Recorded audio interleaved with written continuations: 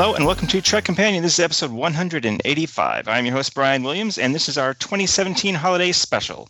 And instead of our usual fare of Star Trek episode reviews, we are going to discuss Star Wars The Last Jedi exclusively.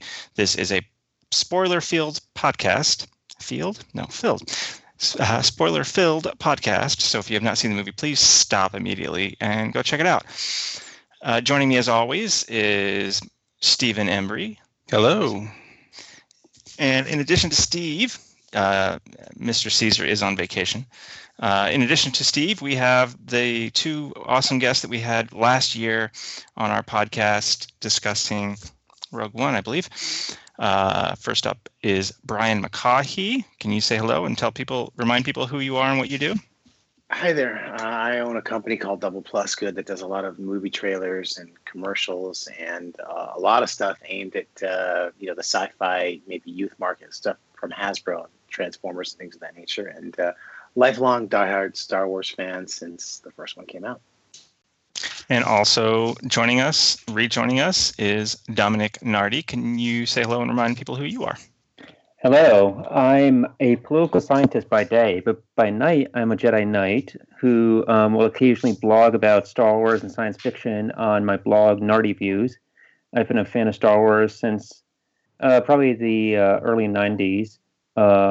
Really just been an important part of my life, important part of defining who I am, my understanding of the world. So excited to be here. Thanks. Cool. So let's just jump right into it. Again, spoilers, people, spoilers. All right. Dom, you remind us very briefly how you felt about The Force Awakens? Sure. So I was initially a bit disappointed. I thought it relied a bit too much on nostalgia, repeated too much of A New Hope, and it felt like a rejection of the prequels and a reintroduction of Star Wars. But as a lifelong Star Wars fan, I didn't really feel like I needed that reintroduction. I've since softened on it over the years, but that was my initial view. All right. So you're sitting down, you're watching. How many times have you seen Force Awakens, Last Jedi so far? I've only seen it once. I've just been busy the past week, but I saw it opening night. All right. So how did you feel as the movie starts up and we get the crawl again? We didn't get during Rogue One. What were what was your initial impression? I was excited, and I was hopeful with Rian Johnson that it would be a different Star Wars movie, and it was. I was pretty overwhelmed through much of it, but I came away from the theater really quite happy with it. My big question, and we can discuss this later, is whether I like it as a movie. I'm not sure. I like it as a metatextual commentary on Star Wars. I don't know how well it continues the story of the original trilogy. It's something I'm still trying to work out. Brian, what were your initial thoughts? You've seen it twice, right? You and I saw it on Thursday, and then each of us have seen it separately, but you took your family to see it. I've seen the 2D version and I've seen the 3D IMAX version, and Force Awakens, just like this movie, was a movie that I, upon seeing it, was really kind of underwhelmed and disappointed by. But, once they enter the pantheon and become part of the catalog of Star Wars, meaning it's something you can pick up on your shelf or you automatically see it on the menu on iTunes, it just sort of, all that harsh feelings I have just sorts of goes away. And I started to feel that upon the second viewing as well. Even though I still have my criticisms about the movie, the second viewing kind of lets me just put that at ease. And so I consider myself to be a person who's not a fan of the movie, but I'm okay with it. Steve, you liked Force Awakens, right? Yeah, I liked it. I liked it fine. I didn't think it was like a work of art or something like that, but Steve thought Force Awakens was a work of art. Got it. Right. Best thing ever. No, I thought it was fine and entertaining. I do understand much of the criticisms that were placed on it by many critics. And I thought The Last Jedi was better than that, broadly speaking, and it was very entertaining, and it seemed long. It was long, but I overall enjoyed it. I think I might, we all come from a different place, all of us on this podcast here, and I've always been a fan, but not like a mega fan. I mean, I enjoy the films, and I'm familiar with it, but I haven't seen them like a huge number of times, that kind of thing. So it's more of just like, a fun event, and I probably don't analyze it on the level of detail as maybe some of the others here. Well, that's the weird thing about this is something I talked with Brian quite a bit on Thursday night. Like, I've got my critic's hat, my very analytical, trying to be almost objective, which is not really possible to do when you're making your opinion about a movie. But that's kind of how I approach it when I'm watching movies generally, even a Star Wars movie. But I also have the Star Wars fan in me that wants to come out of this movie and want to watch it over and over and over. For example, I think you can objectively argue that I don't know, Phantom Menace, the prequels, but let's say especially Phantom Menace, I think you can objectively argue that it's not a good movie. Right. But I love that movie. I can watch that movie over and over and over. I walked out of it wanting to watch it again. When I watched it again, I would watch it over and over and over. I remember when it came out on tape, I played it over and over. On disc, I played it over, and the Blu-ray has spun a million times. So that's a different hat. So there's kind of two lanes here, right? There's the critic and it's just the Star Wars fan. I think the critic in me liked The Last Jedi, and my instincts about it were overall positive. There were a couple of obvious things, but overall positive. Overall, I liked it. The Star Wars fan in me was left wanting because I didn't want to like rewatch it immediately. When I did see it, I saw it on Thursday, and then the second time I saw it was on Sunday. When I saw it on Sunday, boy, did I feel that 2.5 hour running time. And when I walked out of that version, I'm like, man, I do not want to see this again until it comes on disc. And even then, like, I'm not going to be spinning this. I'll be watching it like once and then putting it to bed for 6 months or a year or something. And so the part of me that's not necessarily a fair thing to say. I don't want to watch this movie 2 times in a row. So there's something wrong with it. Obviously, that's not fair, but that's what I want. Realistically, honestly, that's what I want out of a Star Wars movie. And maybe not getting that left me a little wanting. At least that was my kind of initial impression. You guys all, this is the longest Star Wars movie, 2.5 hours. I know Steve and Brian and I discussed, for example, like the Canto Bight sequence. Is that right? Canto Bight? Is that the name of it? Canto Bight, that's right. Yeah. Mm-hmm. The sequence on the casino planet. That entire sequence, I don't know what that was, but that time-wise, but you could practically lift that out, change a couple of lines elsewhere, and it wouldn't make a difference on the movie. In particular, the sequence when they're running through the city streets with the animals on the animals' backs. Fathiers. I believe they're called Fathiers. I am your Fathier. You killed my Fathier. Prepare to die. Yeah. That sequence, it didn't really feel necessary.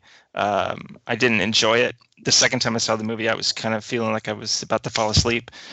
By the time we get to the end section on the sandy or salty planet, believe me, I'm in it. I actually really like that from there to the tail. Well, not the very, very end, but I like so much of it.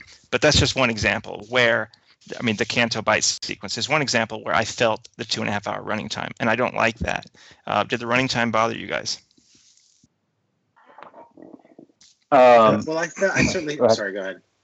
I certainly felt that Rose could find the running time is so simple to fix. Just like you said, Rose finds Finn trying to steal an escape pod. She shocks him. He wakes up in the brig, and in the next cell next to him is is what's the DJ. guy's name? Is DJ. You know, DJ's right there, doing his usual suspects thing, and then it moves on right to there. And you don't need to have that what feels like a prequel trilogy planet.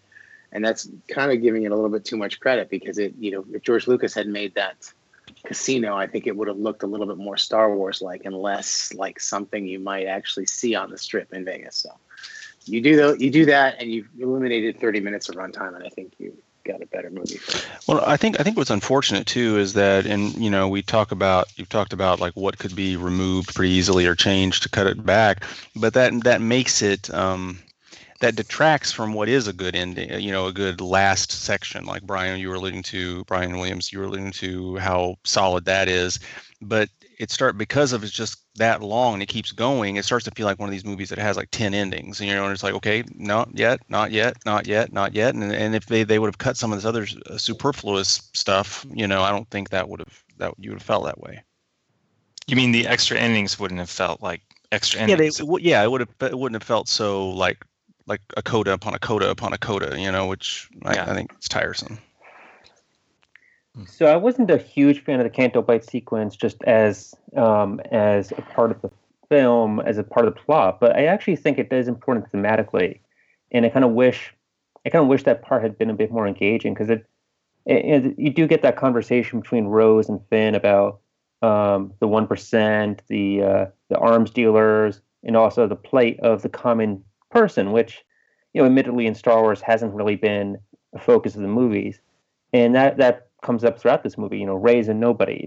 Spoiler alert. The kid at the end of the movie who is using the Force to bring. You know, the movie is suggesting that this is really a populist version of Star Wars, where, you know, the little people matter, and the Canto Bight sequence hit upon that theme, but yeah, it wasn't as engaging. Yeah, I agree, and that's the only tiny bit that we get, that moment, kind of like when they finish the run on those creatures, and Rose says, well, it was worth it, just to tear up that town.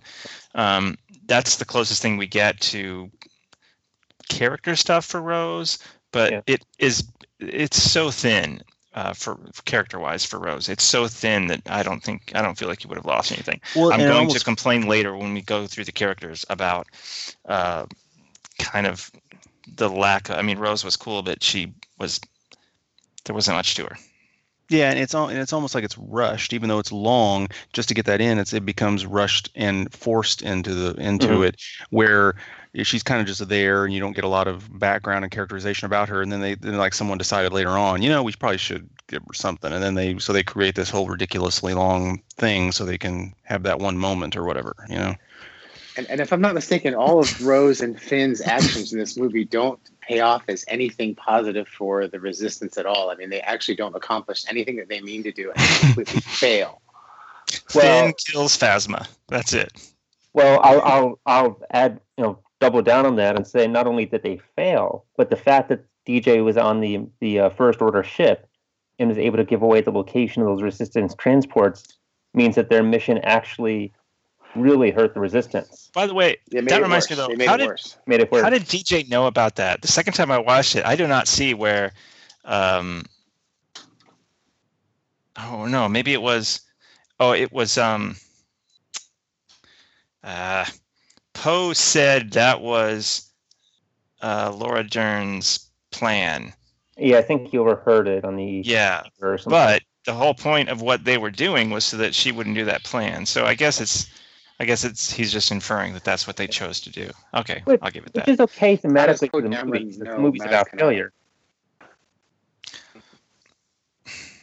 But this leads me to the thing that I enjoyed the most about the movie was the way it kind of constantly surprised me. So, for example, their plan failing, that was a surprise. So many of the things they did, that's going to be like my recurring theme here, I think, today. So many of the things that happened were things that if I expected them to happen, I did not expect them to happen in this movie. Or just flat out surprised me. Now, the downside to that overall is that I don't know where. I'm not excited for the next one. Like, I don't know what they're going to do. We'll save that discussion for the end of this. But I did enjoy, at least the first time I watched it, being constantly surprised right from the beginning. Luke takes the lightsaber, which I think that moment is supposed to be literally the end of Force Awakens, right? Yeah. He takes it and he chucks it behind him. It was almost one step too far for me. Like, almost, maybe I understand we're playing with preconceptions and stuff. It was almost too. There's a few humorous moments like that in this that feel, it's not close enough to think about it, but it is just kind of like, they've never quite gone that far before. In these, there's something. Yeah. It's a lot of things where he's doing things where Rian Johnson seems to be like, I'm going to do the thing that defies expectations. And sometimes that works, and sometimes it reinforces why structure and certain conventions are actually good and work. And I would say that as a result of a lot of that stuff where you're seeing, that doesn't pay off, this doesn't lead to anything, it makes you go, okay, well, now I kind of appreciate the things that were done in previous films, including Force Awakens. But Lando Calrissian comes around and becomes a good guy. I was kind of hoping for DJ to have that moment, so there would be something salvaged from this whole thing, but it just didn't happen. Yeah, I don't know if I'd go so far as maybe this isn't the reason, but maybe this contributes to the reason. Two of you have commented on how, as a Star Wars, you're not as satisfied as a Star Wars fan, not saying as a film fan or whatever, is the going so far against expectations that it crosses some kind of line, or maybe in that. Again, this is a movie with so many red herrings that it's almost like that's kind of a deficiency in the end. It's nice to be surprised, and I like I said, I enjoyed the movie and I think it's entertaining and quality, but it feels like almost maybe it hurts its rewatch value when much of what happens doesn't make any difference, in a way to the end consequence. That's what I'm worried about, because I've only watched it once. I haven't rewatched the first time I watched it. I love the surprises. I love the shocks. I love the humor. I was laughing a lot. But so I saw one comment that I think was actually quite insightful, which was basically that The Last Jedi seems like a very good episode of TV, but not necessarily a movie. A lot of the stuff, like having a plot line that goes nowhere but results in a thematic connection or a character development, is very appropriate for TV. Yeah, somebody would tell you, "Hey, that's a great show, but skip episodes 3 and 4. They don't actually." Exactly. Well, the entire overall one ship chasing another ship in slow motions did feel incredibly like Battlestar Galactica. Exactly. Yeah. Like, this could easily have been middle of season 2 Battlestar Galactica episode that you can maybe skip upon rewatch. I would like to real quick. A friend of mine, Wendy, she couldn't join us tonight, but I thought it would be nice for a change to have a diverse opinion. And she had sent me, we emailed about this, and she sent me an email that I thought was worth reading, and I asked her if it was okay, and she said it is. So my friend Wendy, she wrote, the whole casino part was definitely unnecessary. I was very upset Poe didn't trust Leia or Laura Dern's plan/vision. I thought that was kind of interesting. I agree. The surprises were great. Kylo killing Snoke. Who the heck is Snoke, by the way? The scene between Rey and Kylo fighting all of the red dudes was awesome. Yoda guiding Luke and being Yoda. Shirtless Kylo was amazing. I had no idea all of that was under there. Diverse now. Yeah. Jedi mind trick Luke was very unexpected. She really, really loved it. She's excited for where it's going because there's still much. This is very unlike me right here. She's very excited for where it's going because we still have so much to learn. The love triangle between Rey, Finn, and Rose is kind of exciting for me because I'm a girl. Ha ha. How does Leia die? Does Jedi Spirit Luke come back next movie to guide Rey? An interesting question, that. Are there more Force-sensitive people that are going to pop up to make an army with Rey for the final battle? The one thing I do know now is that I hope Kylo doesn't die. I think for once it would be great that someone who is conflicted could be turned to the light and achieve that balance. So she had a lot of interesting ideas there that hadn't occurred to me. I don't necessarily see the Rey, Finn, and Rose thing, but that doesn't mean it's not there. And you all definitely agree with her about shirtless Kylo, I'm sure. Yes, of course. It was in my I notes. respect that, man. He's buff. Jedi, Sith Lords, and dark side, Force users should be buff, I think. Yeah, how does Leia die? There's a whole. I felt so morbid. This is so awful, but I know I'm not the only person that thought this. Like, I'm watching this movie, and I'm constantly wondering, what changes did they make to the movie because Carrie Fisher died? The first time she goes in, like at the beginning, when it seems like she's just died, and instead we get Super Leia, which we'll just, I'm sure, in a moment.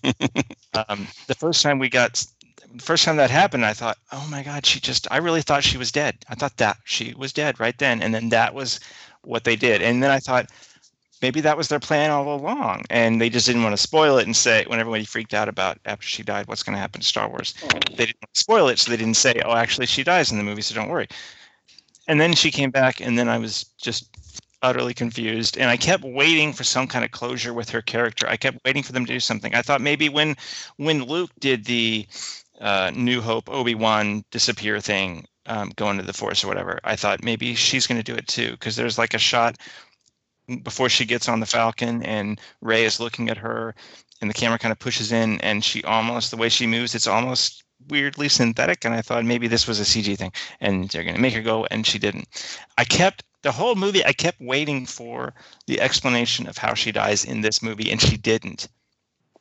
And my first question is, am I the only person that had this unfortunate morbid experience the first time you watched the movie? And my second question is, what do you want to see happen with her character, other than no more Super Leia? Oh, I had the same experience. I thought there were several points in the film where she could have died, including when Vice Admiral Holdo offers to stay behind. I thought Leia was actually going to stay behind on the ship and ram it into the First Order fleet. So yeah, I was shocked that she did not die in this movie. And I don't know what they can do with her except for an off-screen peaceful death. I don't think, or maybe they'll say that she died in some first order raid, but that might seem, that would be pretty anticlimactic. So I really don't know. I don't envy J.J. Abrams in writing the script for Episode 9. Brian? Well, when you see the photography and you see her that she's on the Falcon, they've shot it already, and that they've put her inside of the Rebel base on Planet Crate, you kind of realize, like, oh, it would take a Ridley Scott, all the money in the world level of expertise to try to remove her from those scenes and logistically reshoot with the other actors. So I respect that, the choice to not do that. I also feel like, oh, well, now that her handled in a way that I'm not sure is going to be satisfying now. But, I honestly don't know what you can do from this point. But yes, I did have that feeling of thinking, oh, maybe she didn't pass away there. Oh, there's Rian Johnson defying expectations again. Maybe she's going to pass away somewhere else, and it didn't. So, you kind of did want to be able to say goodbye to the character in a similar way that maybe there'll be a similar thing like there was in Star Trek Beyond, where we'll say goodbye to the character that way, I guess. I don't know. Like the different Spock. That said, I loved Leia in this movie, and I thought this movie itself was a very good goodbye to the character. I don't feel like I need much more. She had a lot of great scenes, and there's just something nice about thinking that Leia, the character, survives, even when the actress Carrie Fisher doesn't. There's a poignancy there that I think works. Well, it wasn't intentional. Oh no, of course not. But given that they didn't know that she was going to die when they were making the movie, but losing Luke was clearly intentional. Losing Han in Force Awakens was clearly intentional. There is this sense, more so than in Force Awakens. Here, I have the sense of passing it on to the next generation, if I can make a Star Trek joke. There is that sense of, the next movie could be the conclusion of the Skywalker story, and it wouldn't need Luke to be that. which I wouldn't have guessed was going to be the case when they embarked on this trilogy. Mm-hmm.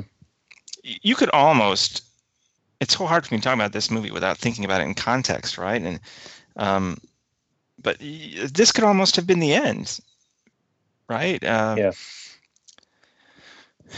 All right, let's talk about that. Let's talk about. Wait! I forgot to ask. I just got to ask. Super Leia, Brian, thumbs down, right? Thumbs way down on Super Leia. Yeah. Steve, thumbs up or down? Super Leia. Down. Dom. I liked it in the theater just because, again, with the context of Carrie's passing, there's something cathartic about seeing the character come back to life. The special effects were kind of wonky, and I think when I rewatched the movie, I suspect I probably won't like it as much. But I admit, in the theater, it did made me smile when she came back. That's something else, just generally about special effects. Something else I remember mentioning to Brian on Thursday night. If you can rewatch some of the older Star Wars movies now and see how some of the effects and stuff were dated, but at the time, always you would watch a Star Wars movie, and for the time it was state of the art, and you were like, that's some of the best effects work I've ever seen. This is the first Star Wars movie that I came out of it thinking, some of the special effects weren't so great. And the second time I saw it, they were, those things that bothered me were like worse. There was a shot when Luke is the first lesson. I think it was the first lesson with Rey, and she sits on that rock, and he says, reach out. When they're first coming through the little cavey thing out onto the ledge, and it's kind of a shot, face on, showing them walking out as if you were, a few feet away, looking back toward the rocks.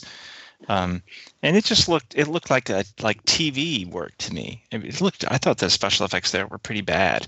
There were other suits. There was a portion during the Salt Planet when they're flying those little rigs, and I know that kind of stuff's hard because they had humans in open cockpits flying around there. So I'm sure that stuff is hard, but there were times when I was disappointed in the effects, and I never feel that way.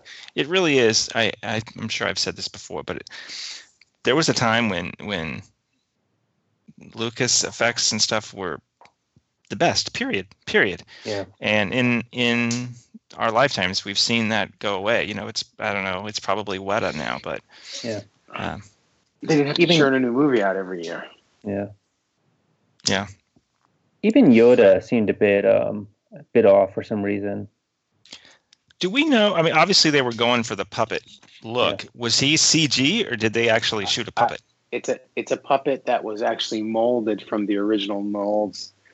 They said from the Empire puppet. I find it hard to believe. It looks like the Return of the Jedi version more, and that the eyes apparently on that puppet were painted by the same woman who painted the eyes on the puppet in the original trilogy. So wow. It is a puppet. 100%. Did Frank Oz actually? Yep. Work the puppet? He did the voice. I know he did the voice. Did he work the puppet? I think so. That's what I heard. Okay. I have read that he did not work the puppet, but did you read that he did? Because I think I read that he didn't. But I might be wrong in that. I don't. It convinced Rian Johnson to insert some scenes that had been cut with Yoda that are in the finished feature now. That he asked them to be put back in when Rian Johnson showed him a cut that they had been removed from. What? So Yoda was in it less, or he wasn't in it at all? He was in it less, and he asked to be put back. And I have a feeling that maybe we just, there's a lot of little moments cut together in that sequence where he shows up, and I have a feeling that some of those were probably cut out, and he probably said, "Oh, put those back in." But I couldn't tell you what they were. There must have been a whole lot of people asking for things to be put back in.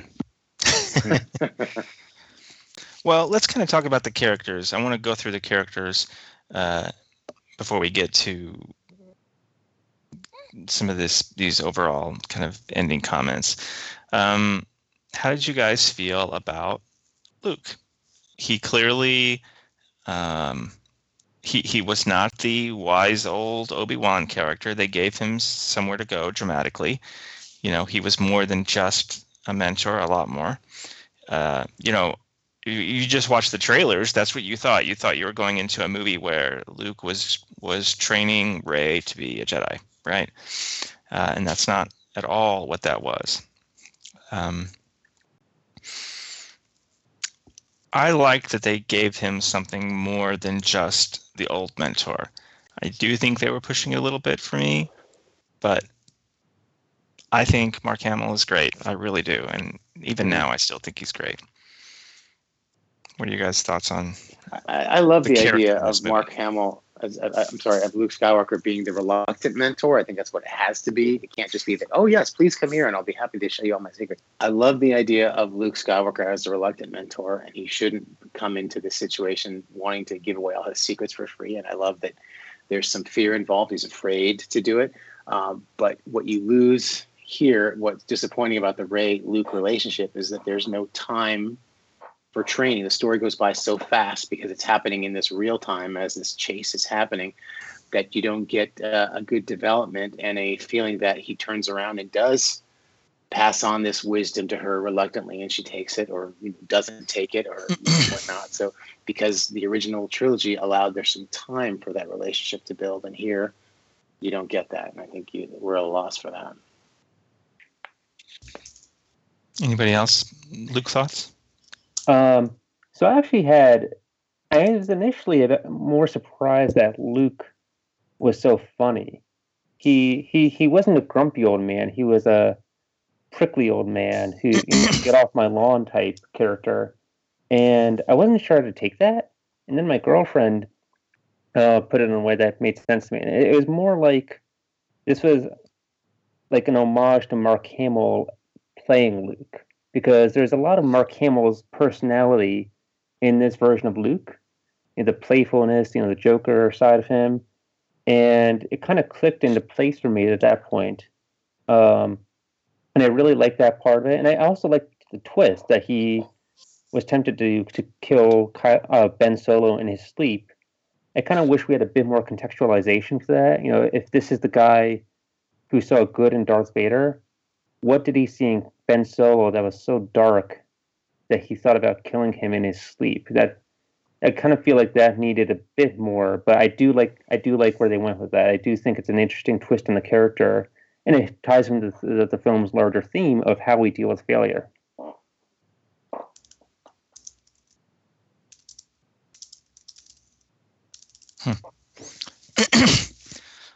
Well, this leads me to, for a second,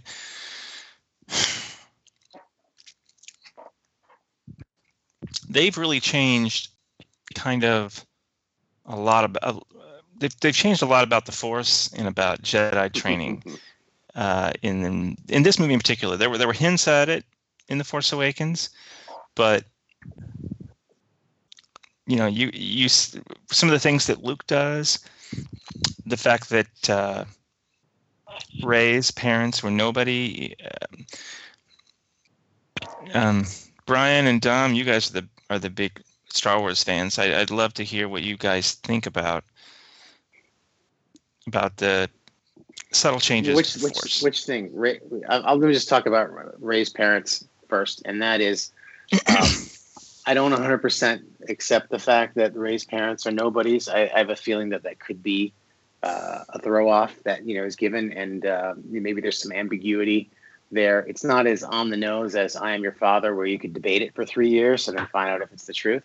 But when she's in that dark place and she's kind of, which is another thing that doesn't really pay off so well, where you see those multiple, versions of her going towards the glass. I thought that was going to be maybe the first of 3 sequences, and by the time you got to the third one, you'd actually see who was on the other side of, the mirror era set or whatever that thing was, so it would have been nice to have that experience. So I don't exactly 100% buy. I think it's still unresolved who Rey's parents are. That's just my opinion.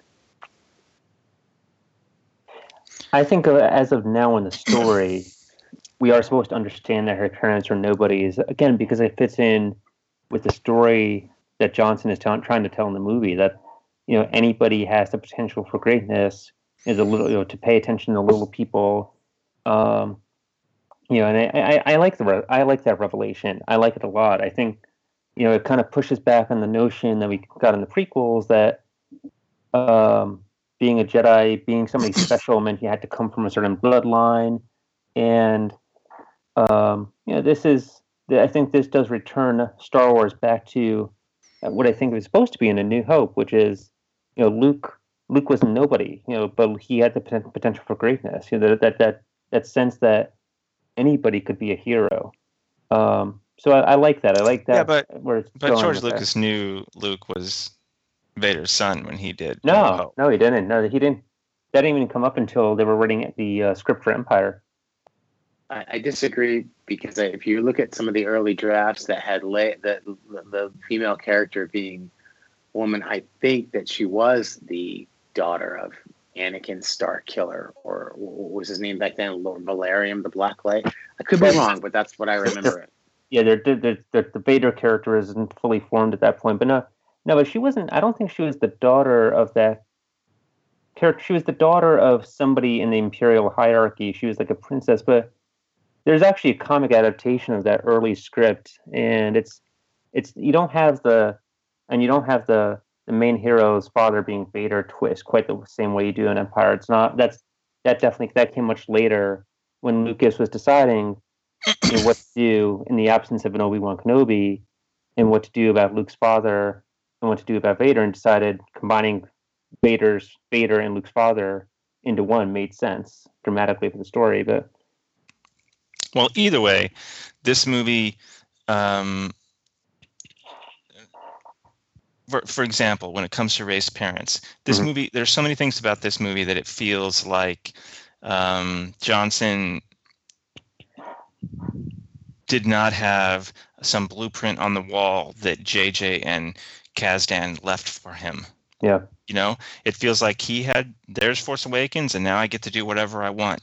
And stuff like raised parents or nobodies, I do not think that's what JJ had in mind. No. Well, the word is that Kathleen Kennedy approached him and said, where does the story go from here? Which yeah, some people seem to really like that. I don't necessarily like that. I think that for all the other movies you can do that with, but for Star Wars, I kind of am hoping for something that's a little bit more to a conclusion that's planned out. But that's just me. I guess I view that more as a problem with The Force Awakens and J.J. Abrams' whole mystery box approach to storytelling. And J.J. Abrams is the one that opened these mysteries without having any plan for them. So, and he could very easily have told Rian Johnson at Lucasfilm, "Oh, this is what I meant when the speculation about raised parents," but he didn't. So I think if all of us were in a room together and someone said, well, this is character named Rey, right? This character who's going to be the star, the next, Jedi, and we don't know who her, but she doesn't know who her parents are. We would want to know, I think, between the four of us, like, okay, well, we have to know so that when it's revealed later, it makes sense, So I have a feeling it's impossible that he would not have. And it's set up like it's something, there's shots of the, memory or whatever of the ship going by and Simon Pegg's alien guy, taking her in or whatever. And that stuff was more than a passing second. Yeah, but it's J.J. Abrams, and this is the same guy who put polar bears on an island in Lost, and had all these other red herrings in Lost. So I don't put it past him. All right. Yeah, I don't think anybody knows what's happening on Lost, right? What that stuff is, the smoke monster. Well, Leia's the smoke monster. Well, here's another thing that I have a feeling was not necessarily what JJ intended. Snoke. We don't learn anything about him, and now he's dead. And that's another thing I agree with my friend Wendy for bringing up. Like, who the hell is Snoke? And Brian and I talked about Johnson saying something along the lines of, "I don't care who Snoke is. I don't need to know." When I see a movie, I don't need the backstory of the villain or whatever. But it was another one of these the long list of, wow, that was surprising, killing Snoke. That's a moment that I thought I was going to see in the next movie. That entire sequence with the, is she going to turn, he's trying to turn her, and Kylo Ren is there, it's very, very, reminds you very much of the sequence between the Emperor and Luke and Vader in Return of the Jedi. That entire sequence was basically what I expected to see in the next movie. So that it was here was a pleasant surprise. And I did enjoy that. And I was even more surprised that Snoke bought it, and I like that. That was kind of my favorite section of the whole movie. Then they fight the red dudes, and then Kylo Ren does not turn. Kylo Ren, but I'm getting past my. I wanted to talk about Snoke. So, as a character, does it bother you guys that that's it for it? That we didn't learn much more? Did you enjoy? Was it worth his presence? The enjoyment you got out of the surprise of his demise, was all of that worth losing his character? And did you want to know more? So the thing that Rian Johnson said today online was that I don't want him to go into a monologue about who he was. And it's very funny what he said. He said, I don't want him to explain to Rey, I'm really Darth Plagueis. And then Rey says, who's Darth Plagueis? And he wastes, a few minutes talking about that. And it's funny, he got to a point at the end of that and he goes, I'm not saying that Snoke is Darth Plagueis, and, which is funny because it just goes to show how much people want to know. Yeah. Even he realizes how much people want to know who that character is, only because there's a history to this, and we believe at the end of Return of the Jedi that the Sith have been defeated, and there are no more, no more, no less, always a master and apprentice. So we've killed them both. There can't be anyone else. And this guy is so powerful, so strong with the Force and the dark side or whatnot, and he's also in charge of this new empire. You gotta have a reason for why he's there, and it's very unsatisfying to not get that.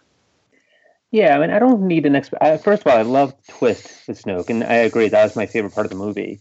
That said, I don't think we need a backstory for Snoke and like a 20-minute monologue about who this guy is, where he comes from, how he did in high school, and all that. But I think we needed a bit more backstory to care about to care about the movie, to care about the characters, because like Snoke was the leader of the First Order. Well, we don't really the First Order. That's like those are the villains in the movie, and we don't really know who they are. We don't really know their goals. We don't know their motives. And defining Snoke might have helped with that.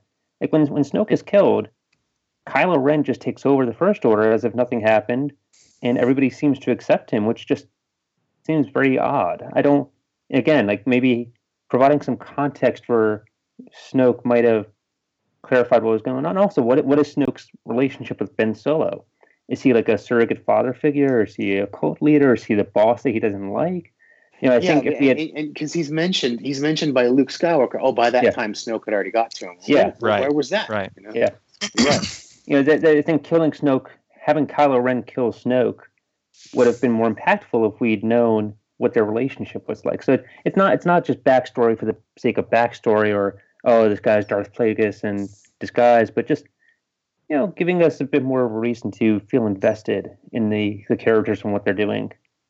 Steve, how did you feel about Snoke? Did you feel wanting? I mean, I can see all these points, but I think it's one of the lesser problems I would have, as far as making a change to what's here, because I think it's one of these things that you at some point you only have so much time, to explain things and cover a bunch of ground and stuff. And I think in a way there's a little, again, I'm talking down about this, which is I think it's generally a good film and all that, but I think that it's almost trying to pack too much into one thing where stuff suffers a little bit. If you try to cover too many subplots and this kind of thing, and I think this is one of these. But again, having said that, I think this is one of the lesser red herring problems I have. I think this in general, you have too many of these. That doesn't matter, and here's the unexpected thing going on. At some point, like I said before, if you have too much of that, it's just like none of it matters. And again, I think it comes back to, obviously I do this podcast, and we're mostly talking about Star Trek, of course, and so I know all about canon and backstory and details. And on one hand, it's a balance, right? You can't just dwell in that zone, but you also can't not reference it in the least ever, because then it's not really what it's about anymore. Mm-hmm. Star Wars has quite a bit of that now. We're in, there's a lot of movies now, a lot of backstory, and if you just kind of just ignore, not like fly in the face of the canon of the story, but not tell the story like totally different than what you're used to, how it's being told to you, or you don't cover the kind of details that people who like this kind of thing like, and then you're going to run into some problems sometimes, I think. So I did like the Snoke sequence, and I liked the interaction between Snoke and Rey and Kylo and Ren and that whole. Let's talk about just kind of Rey and Kylo Ren. Did their characters go where you expected them to go based on Force Awakens? Do you like who they are, what they did? I mean, how did you feel about them in this movie, Rey and Kylo? Ben. Rey and I wasn't Kylo all Ren that are my surprised. favorite part of the movie.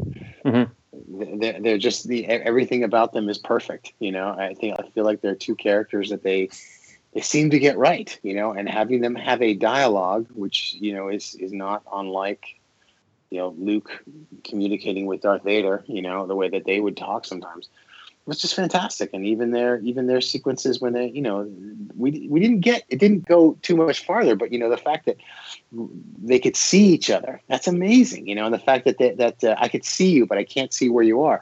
Kylo Ren is dripping water from the fountains where she was near. That was just so well done. So everything about those two gets a thumbs up from me, as far as I'm concerned. Mm-hmm. I liked it a lot. I wasn't too surprised by their character arcs in this movie. I was a bit surprised that neither of them really faced any real temptation to go to the other side. I was expecting more of a scene like we got in Empire Strikes Back, when Luke goes into the dark side cave. Something a bit darker for Rey. And I was also expecting Kylo Ren to show more signs of light. But it seemed like there was maybe that moment in the throne room where they might team up for the long term. But other than that, I was actually a bit surprised at how much they stayed on their own side.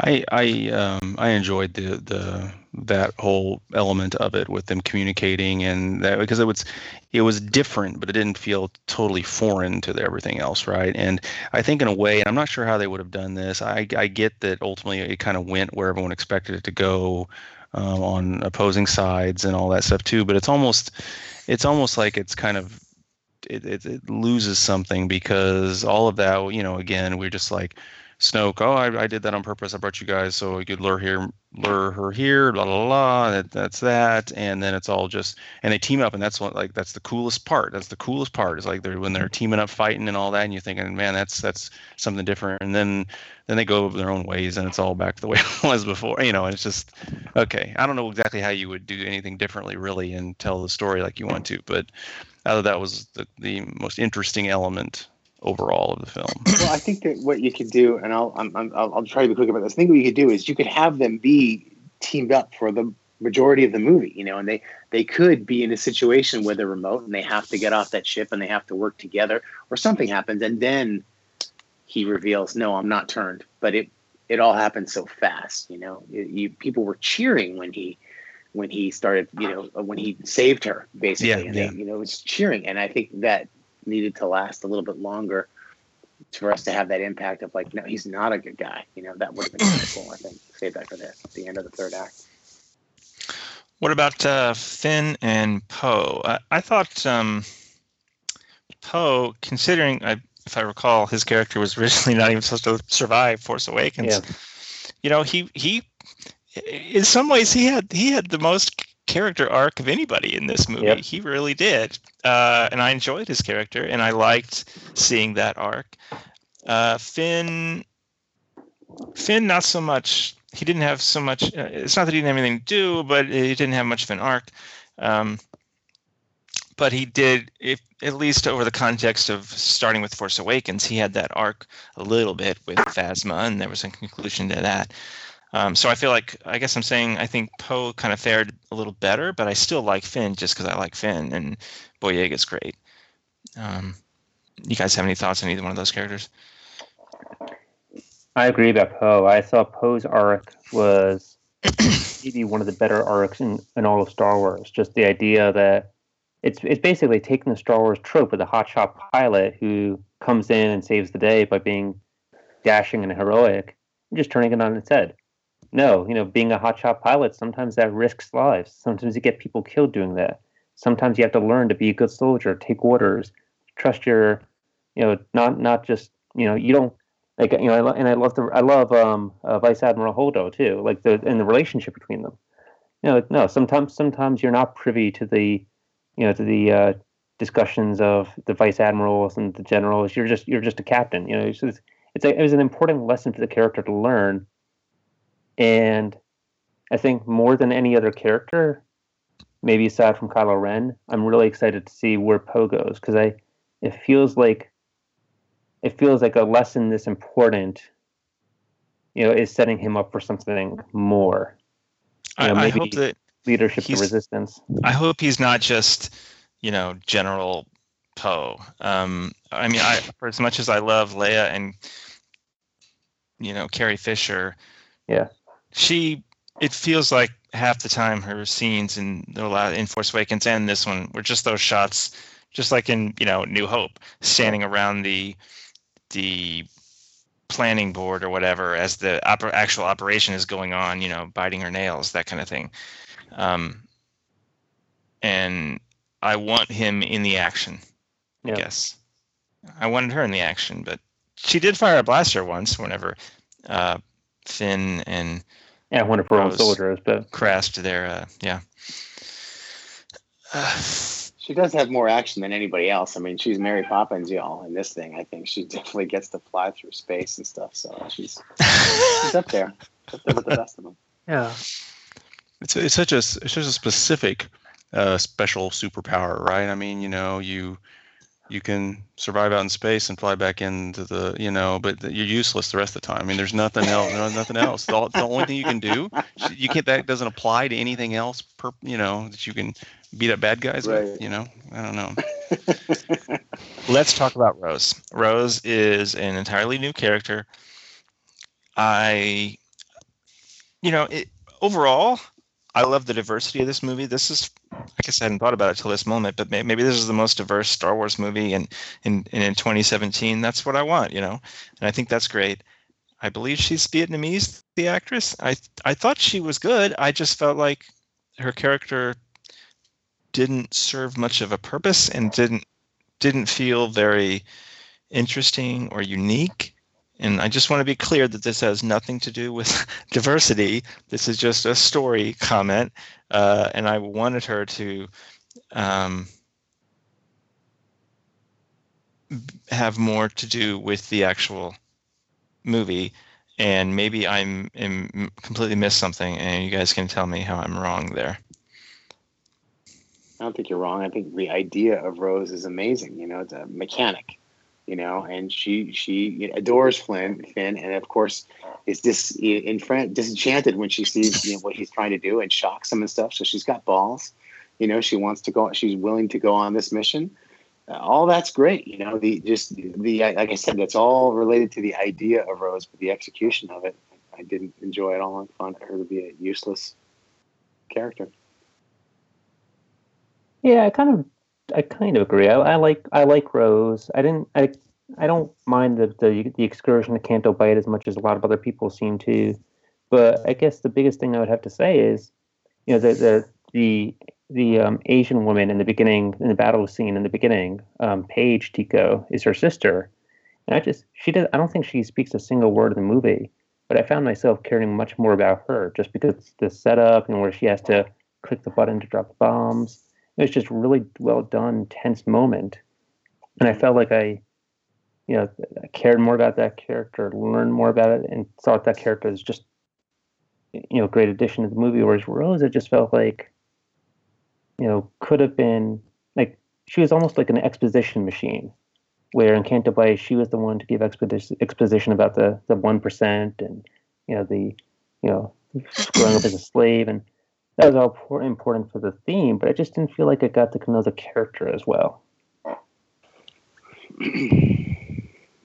She also has a line at the end that's supposed to be resounding. It didn't come out that way. Her actions at the end, stopping Finn from doing, would have been an amazing thing to stop him from being able to break open that wall, and then she keeps him from doing it. And then, we're supposed to save the things we love. I just didn't relate to anything else. So I was kind of like, oh, maybe she should have, or maybe she should have knocked him out of the way, and then she blew up the device because she cares about Finn so much. That's what I thought was going to happen. But what I know.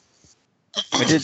Yeah, I agree with all that. I did like, though, that what she had to say and how kind of that was a theme in the movie was that idea, because you had Kylo Ren, who obviously just wanted to wipe away history. I mean, his notion was clean slate.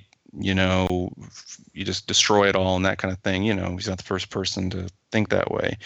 And that statement she made, and again, I wish they would have dealt with that more and dwelled on that a little more in some way or another. But that idea of, it's not about just destroying what you hate, saving what you love. And I like that idea, and we see a little bit of it in the film, but I wish we would have seen more of it. I think that's an interesting theme. Hate was communicated very well, because that's what Kylo Ren wanted to do, and that sure as hell is what Luke wanted to do, or destroy the past. If just Kylo Ren wants to destroy the past, I think Luke Skywalker definitely wanted to destroy the past too.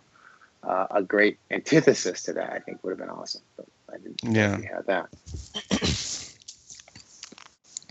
Were you guys hoping for better demise from Phasma, or at least more of it? I thought I liked it, and I'm glad it was Finn that killed her. But it was weird. It was almost like Boba Fett, right, from Empire, where people seem to really be interested in that character, even though the character didn't do much. Phasma did almost nothing in The Force Awakens, but maybe just because she looked cool. And Darth Maul. They sell a lot of action figures and costumes and stuff, and looks awesome, and then you just don't get a rich character on the screen. Well, granted, Darth Maul wasn't meant to be like a rich character, but he did kill Qui-Gon Jinn, so he did do something that was, impressive or important to the story. I mean, I waited 16 years to see a Sith. Like, when we see a real Sith Lord in their prime doing what they do, I expect them to have more than 2 lines of dialogue, and I think that's all. But the dialogue wasn't the point. He was an assassin, and he did his job. Like, I don't know. And then it's not so much about Darth Maul, but I think for Phasma, the issue is, like, when does she do anything worthwhile? Like, in the first movie, she betrays the First Order and lowers their shields, somehow survives, only to be back with the First Order. Nobody suspects her of lowering the shields, only to die a quick death in this movie. I kind of just have a feeling that in Force Awakens, when they asked who lowered the shield at Starkiller Base, I think she might have just been whistling under her mask. He did it. I don't think anybody. Yeah, exactly. It was TK478. Or am I wrong? Is there something in the novels that said that they know it was her? I don't know. Do you know that? I don't know, probably, but it just seems like, why bring her back? They could have just said that she died at the end of Force Awakens in the trash compactor. The same reason that they brought, say, Boba Fett back, right? Because people seem to really like that character, even though some of it had just been based on the way she looked. But yeah. It didn't bother me. I'm glad she had a meaningful death, and that Finn, there was something to his character as a continuation from Force Awakens. What do you guys think of DJ? So we kind of talked about it briefly, but Benicio del Toro's character. I guess I too was hoping there'd be a little more to him than meets the eye, but there wasn't. But I don't know. I guess it didn't bother me. I maybe I would have liked it better, but it didn't. Do you expect us to see him again? I guess I don't. Did he survive? Is what you're asking, right? Did he survive being on Snoke's ship when? I guess I'm assuming that he survived. I don't know. I also don't know. I liked him. It was an interesting performance from Benicio del Toro. Kind of a side to the Star Wars universe we don't see. And he's like the anti-Lando, the scoundrel who doesn't just join the good side, and I like that. Not everybody in Star Wars needs a redemption story. Not everybody in Star Wars needs to be a scoundrel who turns into a hero. Some scoundrels are just scoundrels, and I'm fine with that. Did you guys know Yoda was going to be in this movie? No. No. I don't think anybody did. Steve, how did you feel when you saw Yoda? You're like, who's that guy again? He I looks was. Yeah, I he a looks was little bit like an Orion, but he's kind of short. right. No, I was mildly amused. I mean, I don't know. It's fun, that kind of thing. It's fun. My instinctive reaction was, playing on too much nostalgia. We don't need this. Ugh. I think I kind of felt kind of ugh, but that lasted just a couple of seconds. And I actually, I ate a little crow there and thought, no, this is a good use of Yoda. It's a nice moment between Luke and Yoda, and he's got something to say. And if somebody is going to turn around his brain a little bit, Yoda is the only person I can think of that could pull that off with Luke. Yoda is the only person that Luke would really listen to. So I guess I'm saying I liked it. Yeah, I guess. Yeah. Yeah, I liked it a lot.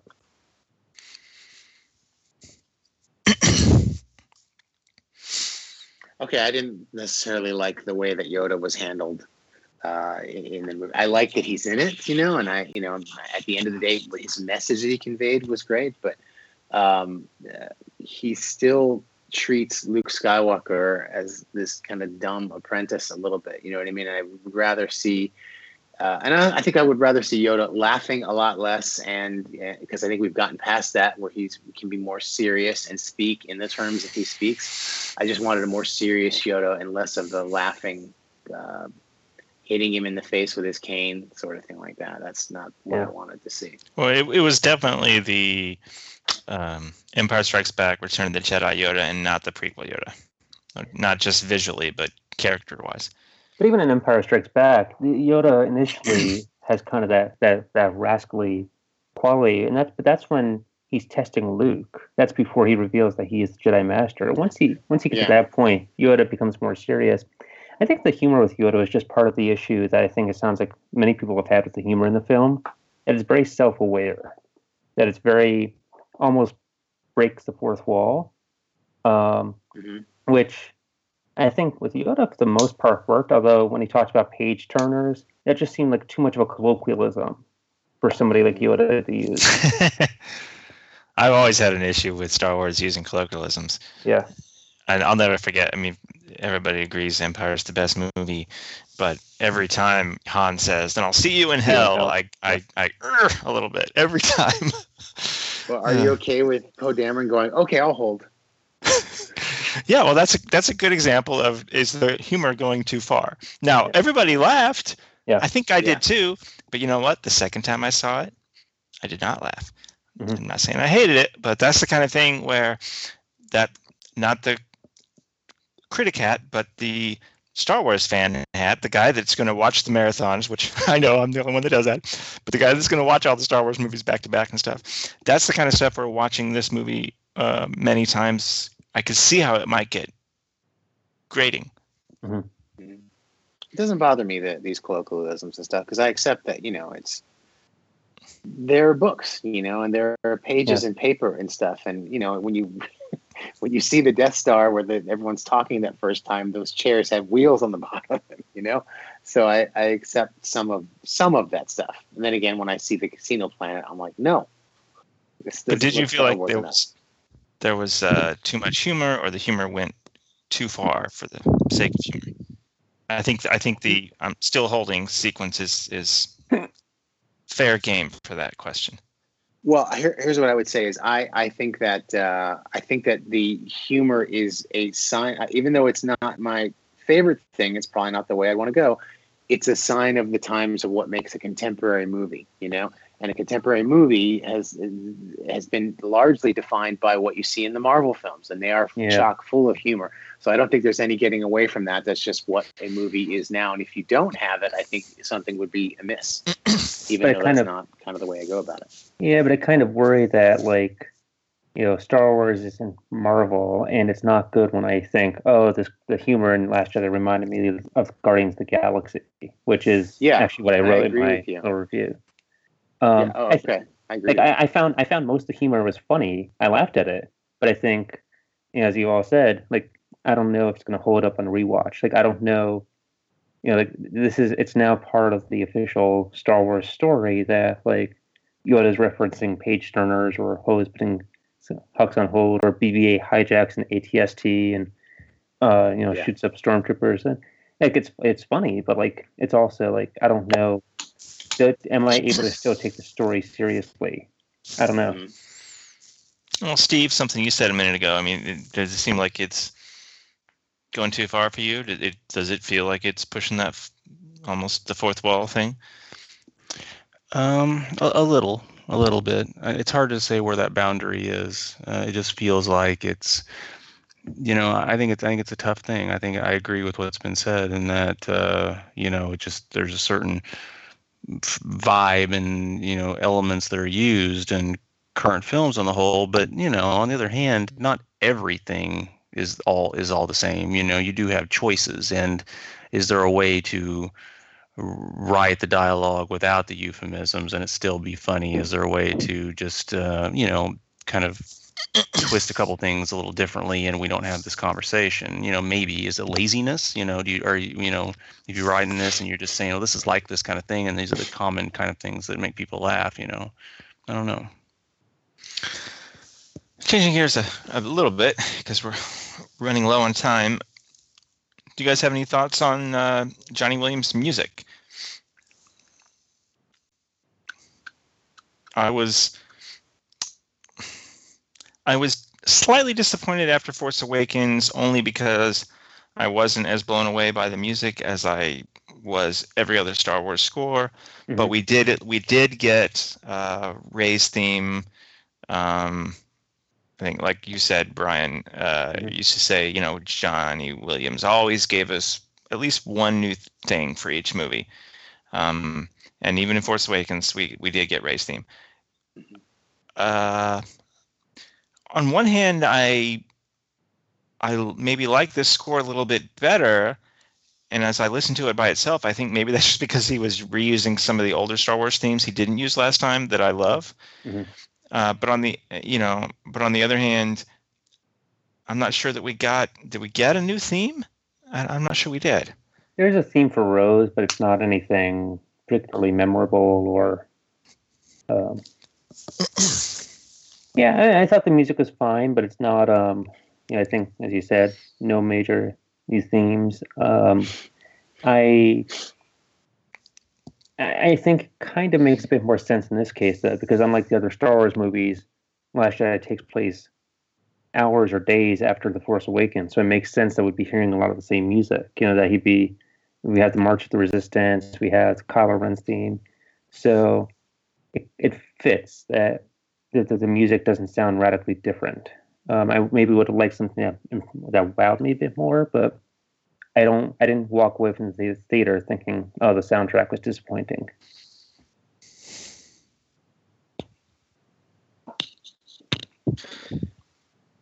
Is it weird that like R2-D2, C-3PO, Chewbacca, those characters almost feel like window dressing or something? Like they're just there for. I mean, I guess that's okay.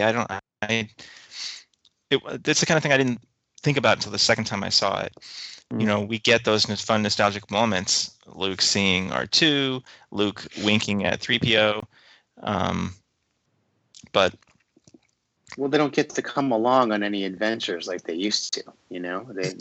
They specifically even bring BB-8 with them when they go to God knows why, but when they sneak aboard that ship, they bring BB-8 with them.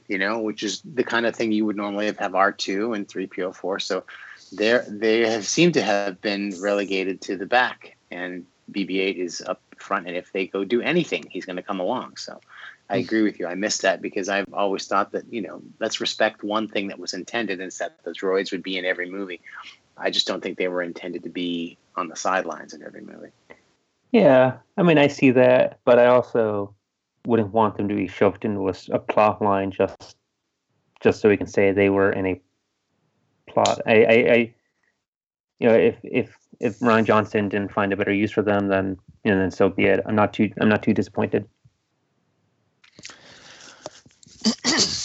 All right. So,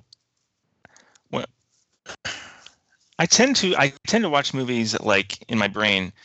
I love movies so much. I love film so much that I kind of try to start every movie like at 100%. Like, every movie is the greatest movie I've ever seen until I've seen it. I really try. I'm unsuccessful sometimes, but that's kind of how I try to do these things. Always when I'm watching a movie, I feel myself going off in one direction or another, and it's pretty consistent. Whatever direction I'm going, I tend to just continue in that direction. Even if it's just flat, it'll stay flat. You know what I mean? This movie was very unusual to me, and maybe it's because of the structure or something, but I really had this sense, and I'm constantly thinking, do I like this? Do I not like this? Why? And that's not how other people watch movies, but that's kind of how I am. And as I'm watching this, in a big movie like Star Wars, it's even more so, and I can't help it. That's all I'm thinking. This movie was very unusual for me in that, like, I felt like I liked it, and then I felt like I didn't. And I remember that sequence when they were running on the casino planet with the animals, and I thought, nope, I don't like this movie, and I'm not going to like it. I mean, I really thought that. And then it came back again, and I thought, oh, I like this. No, yes, I like this. Overall, I like this. And then there was yet another moment when I was unsure again. So it's very odd in that way. It's very, like, watching it a second time, I thought it would solidify, and it kind of didn't. It solidified that Canto Bight doesn't need to be there. But other than that,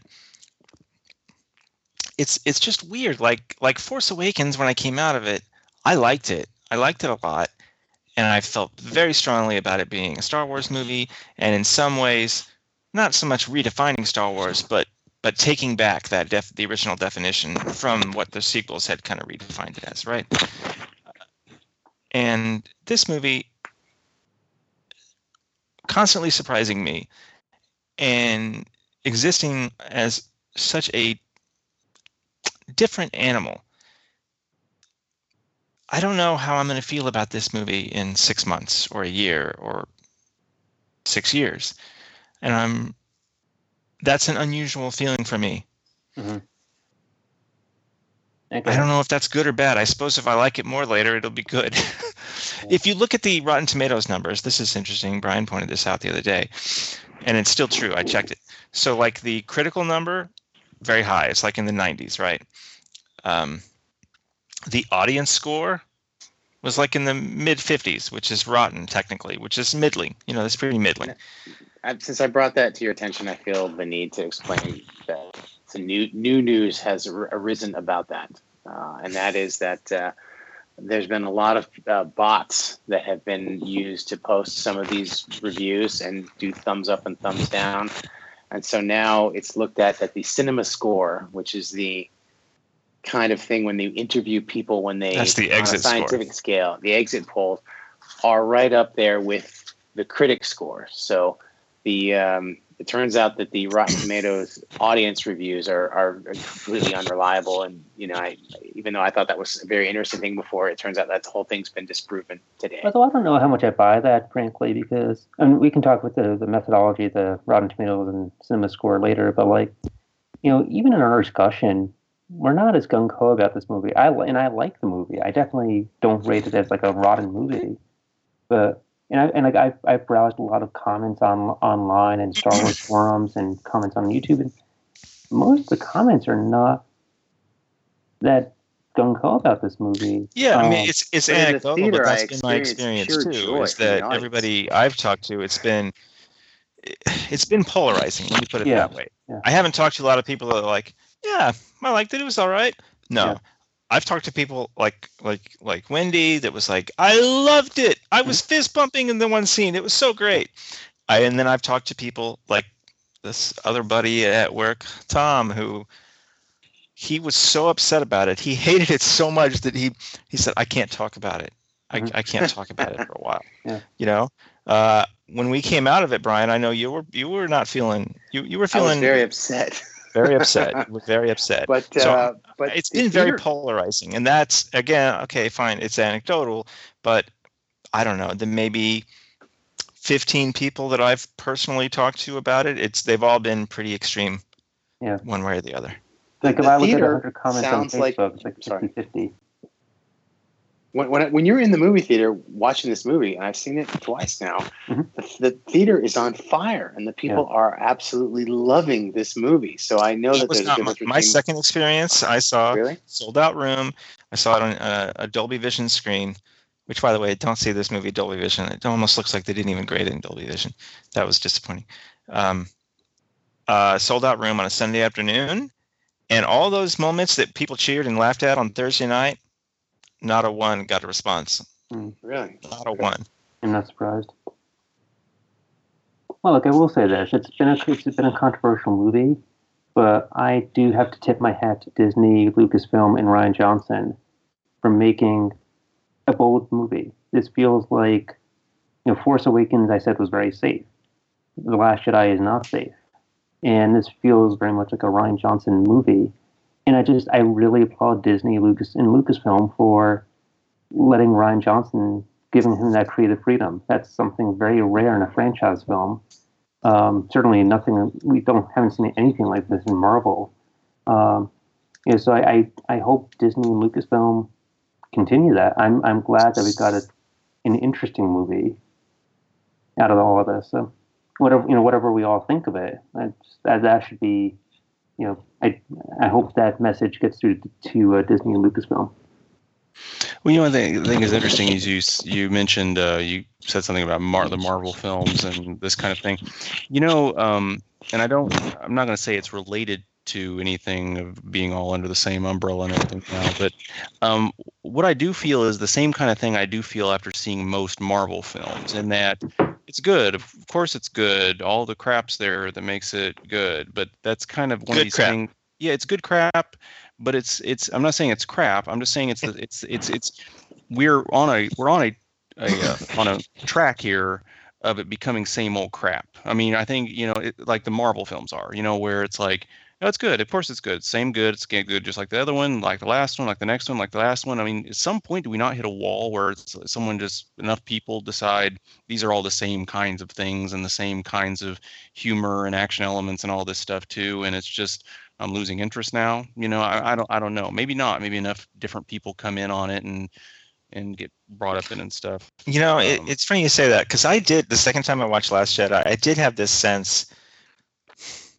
I remember somebody, I think I talked about this before, but I think it was Polygon or some website had a headline when after Disney bought Lucasfilm and they announced this movie that would end up being Force Awakens, and they wrote, like, the headline was, "You will not live to see the last Star Wars movie." And I did have this sense when I was watching The Last Jedi for the second time, and this is terrible, but I just had a flash for a moment, like, of is what I loved so much about, what I enjoyed so much about The Force Awakens just because I hadn't gotten that in a decade? Was that what it was? Because I just had this flash while I was watching Last Jedi of, they make a Star Wars movie every year for the next 20 years, and if this is what it has to continue to be, very quickly, within a few years, I don't know how much I'm going to care anymore. And I hated that feeling, and it was only a flash, and I quickly pushed it back into the dark recesses of my mind. But I did have that sense of, if the definition of a Star Wars movie is this very, very specific thing, and if that's what you have to do to make a movie that is Star Wars, and then you want to keep making them every year, then it's such a of course you're going to just keep remaking the same damn movie, and nobody wants that. I don't want that either. And in all the same ways that The Last Jedi delighted me, which tended to be the surprising stuff, these were some of the same the same things that held me back. Like I feel like the jerky little troll that wants it both ways, surprise me, but give me the same thing over and over again. I don't know the answer. They don't pay me millions of dollars to figure this out. I'm just the one that complains, I guess. I don't know. I guess I came away a bit more optimistic in that The Force Awakens, Rogue One, and The Last Jedi all feel like very different films, and they feel, especially The Force Awakens and Last Jedi, feel like films of their directors. They feel like, Force Awakens was very much a J.J. Abrams film. This is very much a Rian Johnson film, where I don't get that with Marvel. So I just, Marvel feels much more like a factory line. I can't even name any of the directors associated with Marvel films except for James Gunn on Guardians of the Galaxy. So I do feel a bit more optimistic about Star Wars, and that maybe they are going to let directors have their creative vision. Within but even there, we have plenty of data to prove that is only within limits. Yeah, I keep hearing they have fired more directors than I can name versus the Lucasfilm movies, and my feeling is the exact opposite: is that the Marvel is much more of a director's realm, and Lucasfilm is much more of a Kathleen Kennedy realm. Really? But yeah, absolutely. I can't tell you any differences between the Marvel movies. Aside from Guardians, they all the same. Doctor Strange is a completely different movie from what Ant-Man is, and I could go into. I don't want to mess up your whole Star Trek, Star Wars podcast talking about the Marvel movies, but my fear is that it's very telling that Daisy Ridley had this quote about "I'm done with this" after the third movie. And then this past 2 weeks has spent time saying, no, I didn't mean to say I was done with this.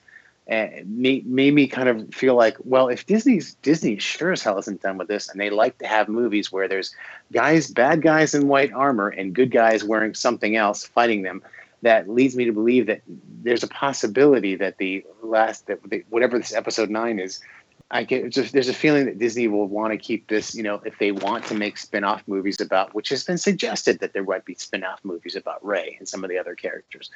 You may see spin-off movies of them, and who would they be fighting? Well, they'd be fighting an Empire or a First Order or something, which lead me to believe that maybe this movie, Episode 9, will end like, Matrix Revolutions, where there's some kind of truce, or it's unresolved. It's not resolved 100%, enough that it gives you the jumping off point to make something else, even if it's not Episode 10. Well, let's talk about, as our final thing here, what do you hope to see from Episode 9? As I was saying earlier, on one hand, I enjoyed some of the surprises in this movie, so many things that I expected to not happen until Episode 9, but now those things have happened, so Phasma's not going to be in the next movie. Snoke is not going to be in the next movie. I mean, pretty much all you've got. Leia's not going to be in the next movie. If Luke is in it, he's not going to be in it very much. He's just going to be a ghost, Jedi ghost, right? Force ghost.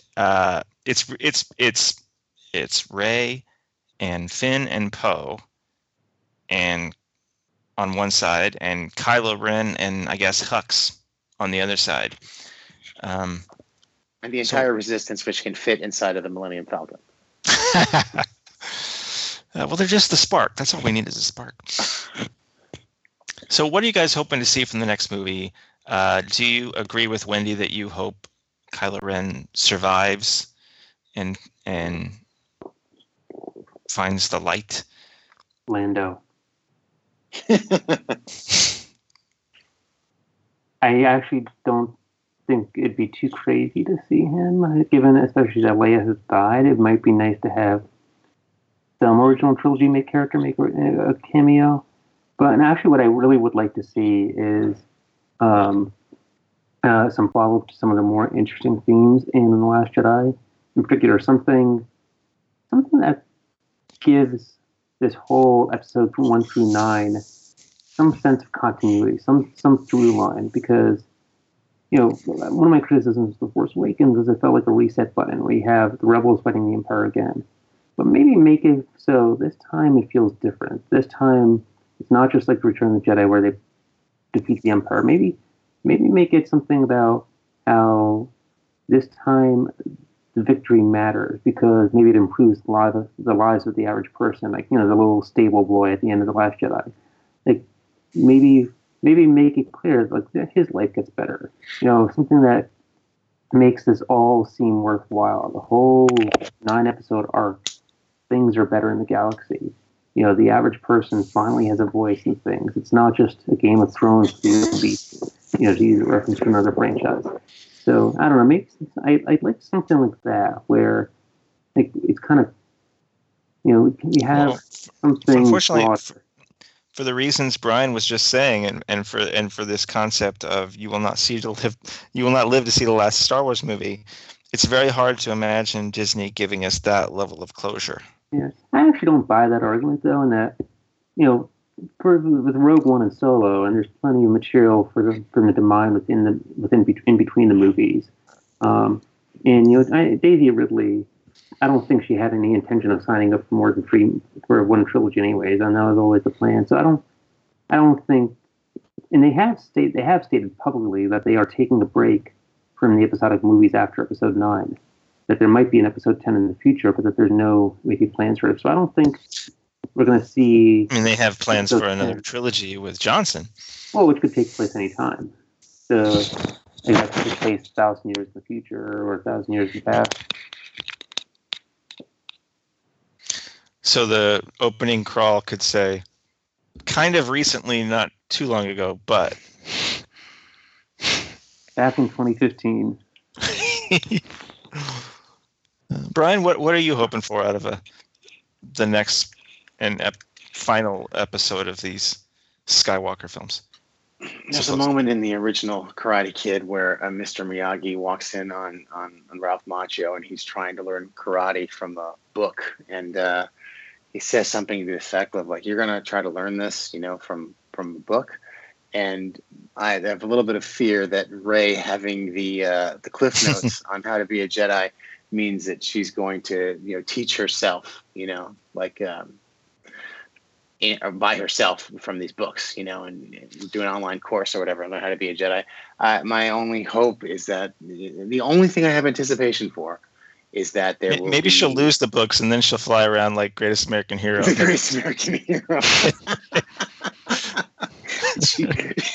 She'll kind of have, she'll throw the lightsaber, but she'll throw it and it'll hit the wrong person or something like that. Right. That would be awesome. But the idea that there's, so my hope is that she becomes a Jedi Knight and has all of those powers, understands the Force, loses a little bit of her fun personality and becomes more withdrawn a little bit like Luke is, where he kind of is like, okay, I'm not playing around anymore. I'm matured now, or even she makes that journey. And for God's sakes, please give us some time between this movie and the next one. And I don't mean release date. I mean, let's have the passage of time for some things to happen. I don't want to see it just jump off into the next movie. Mm-hmm. I love episode 2. Obviously, it was going to open with a lot of years because Anakin goes from a child to an adult. But I love the passage of time between episodes 1 and 2 when, you know, you see Obi-Wan and Anakin riding up that elevator, and, you know, you're just like, yeah, they've had an entire life here. There have been years of growth. Yeah. Even between Star Wars and Empire, you know, Luke is well established within the rebellion or whatnot, and he's a pilot for them now, and it's just Han is a general and looking to get out and stuff, and it's just, we need that here. Steve?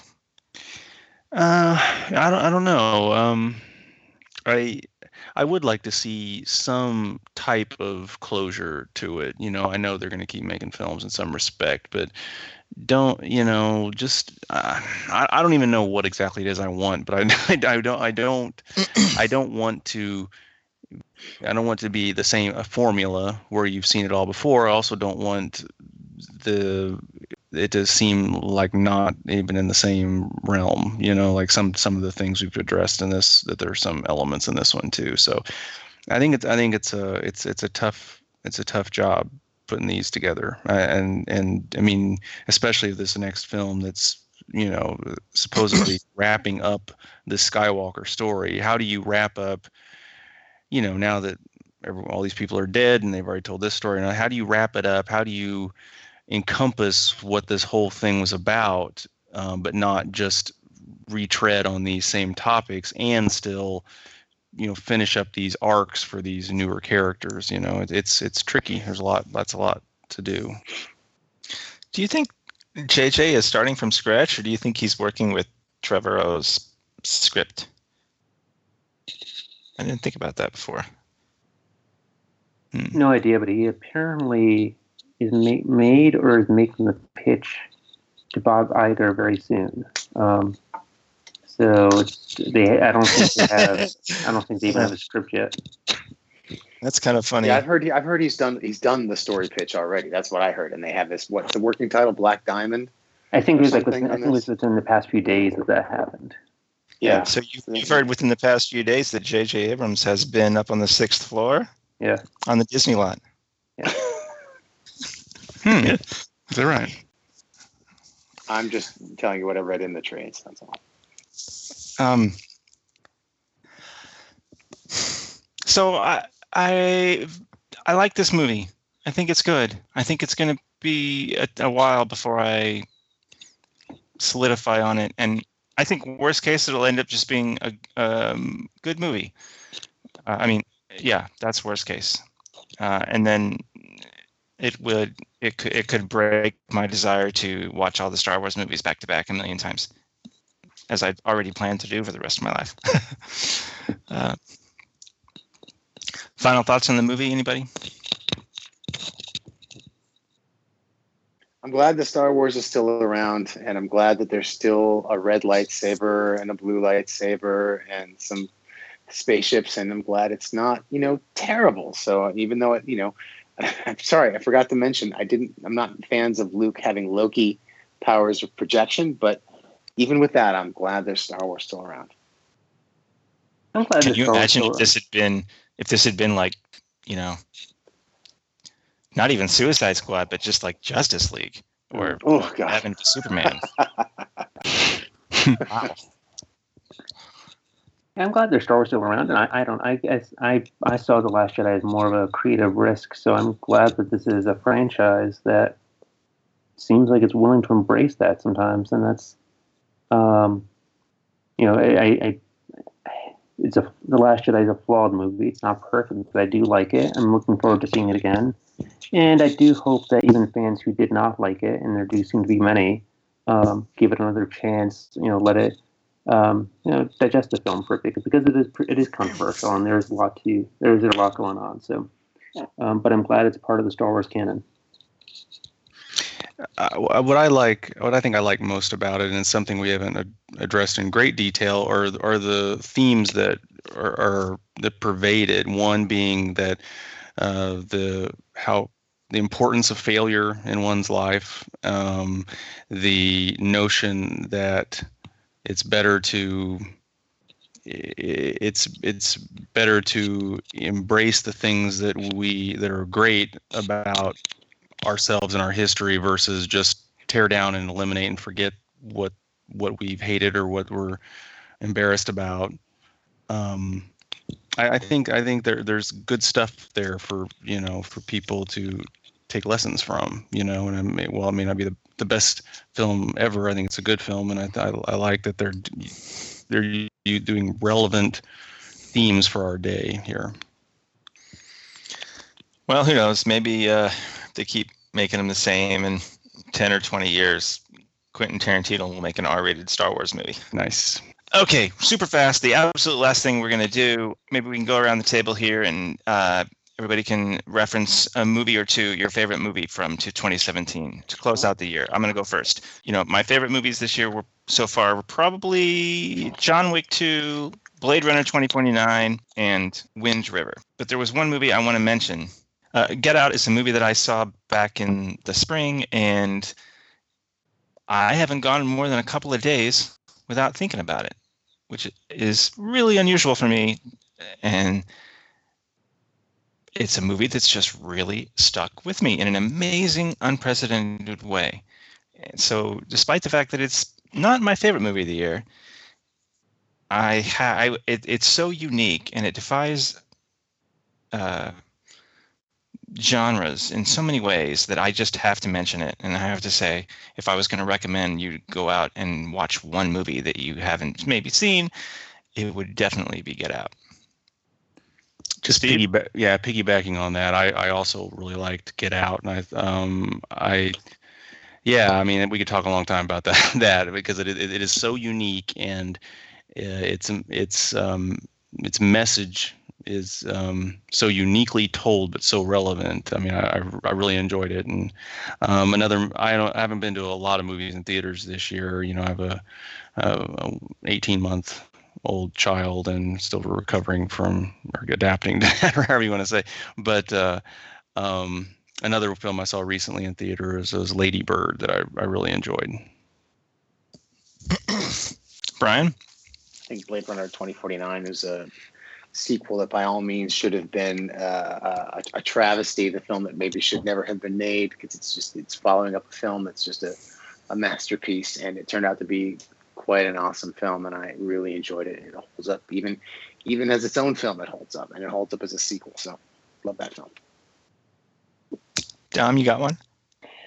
I was actually not a fan of Blade Runner 2049, which is odd because Blade Runner is the original is my favorite film of all time. So for my favorite, I haven't seen very many new films in theaters this year, but I would definitely go with War for Planet of the Apes. I just found that to be a really emotionally powerful movie, or just a rich character arc for a bunch of CGI apes.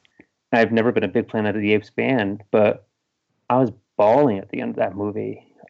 Just the character arc that Caesar goes through, I found really great. Yeah, really good sense of. Talk about a good sense of closure. Yeah. That's the level of closure I hope we get from an episode 9. Yeah. All right. Well, folks, we're so glad that you could join us, and as this is our little way of celebrating the holidays, hanging out with friends and talking about Star Wars. I'm so grateful to get to do this. And I guess the Han Solo is not December. Is it still supposed to be May? Maybe May. I guess if they were going to delay it, they would have done it by now, right? Mm-hmm. Yeah. So I guess we won't be doing this for next year, but 2 years from now. All right. So I don't even know what comes out in December of 2018. Podcast. What's that? I'd be happy to show up for your summer podcast if you want us to talk about Han. That's true. Well, what's the big movie for December 2018? I don't even know. You will not live to hear the last Trek Christmas.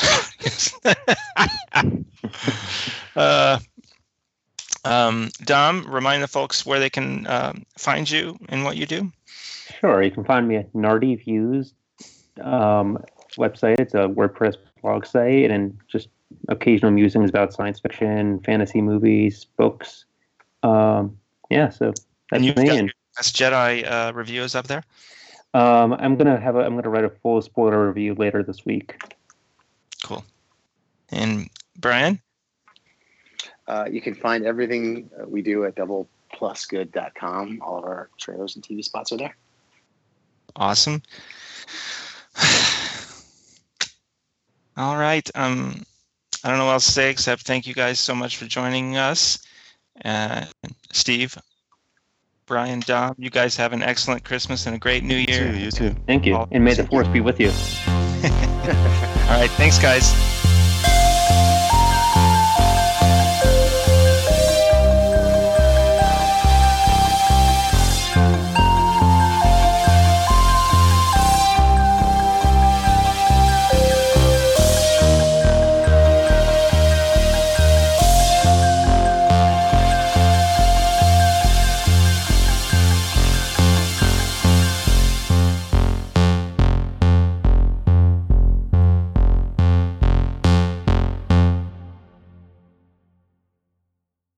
Stefan and pasta.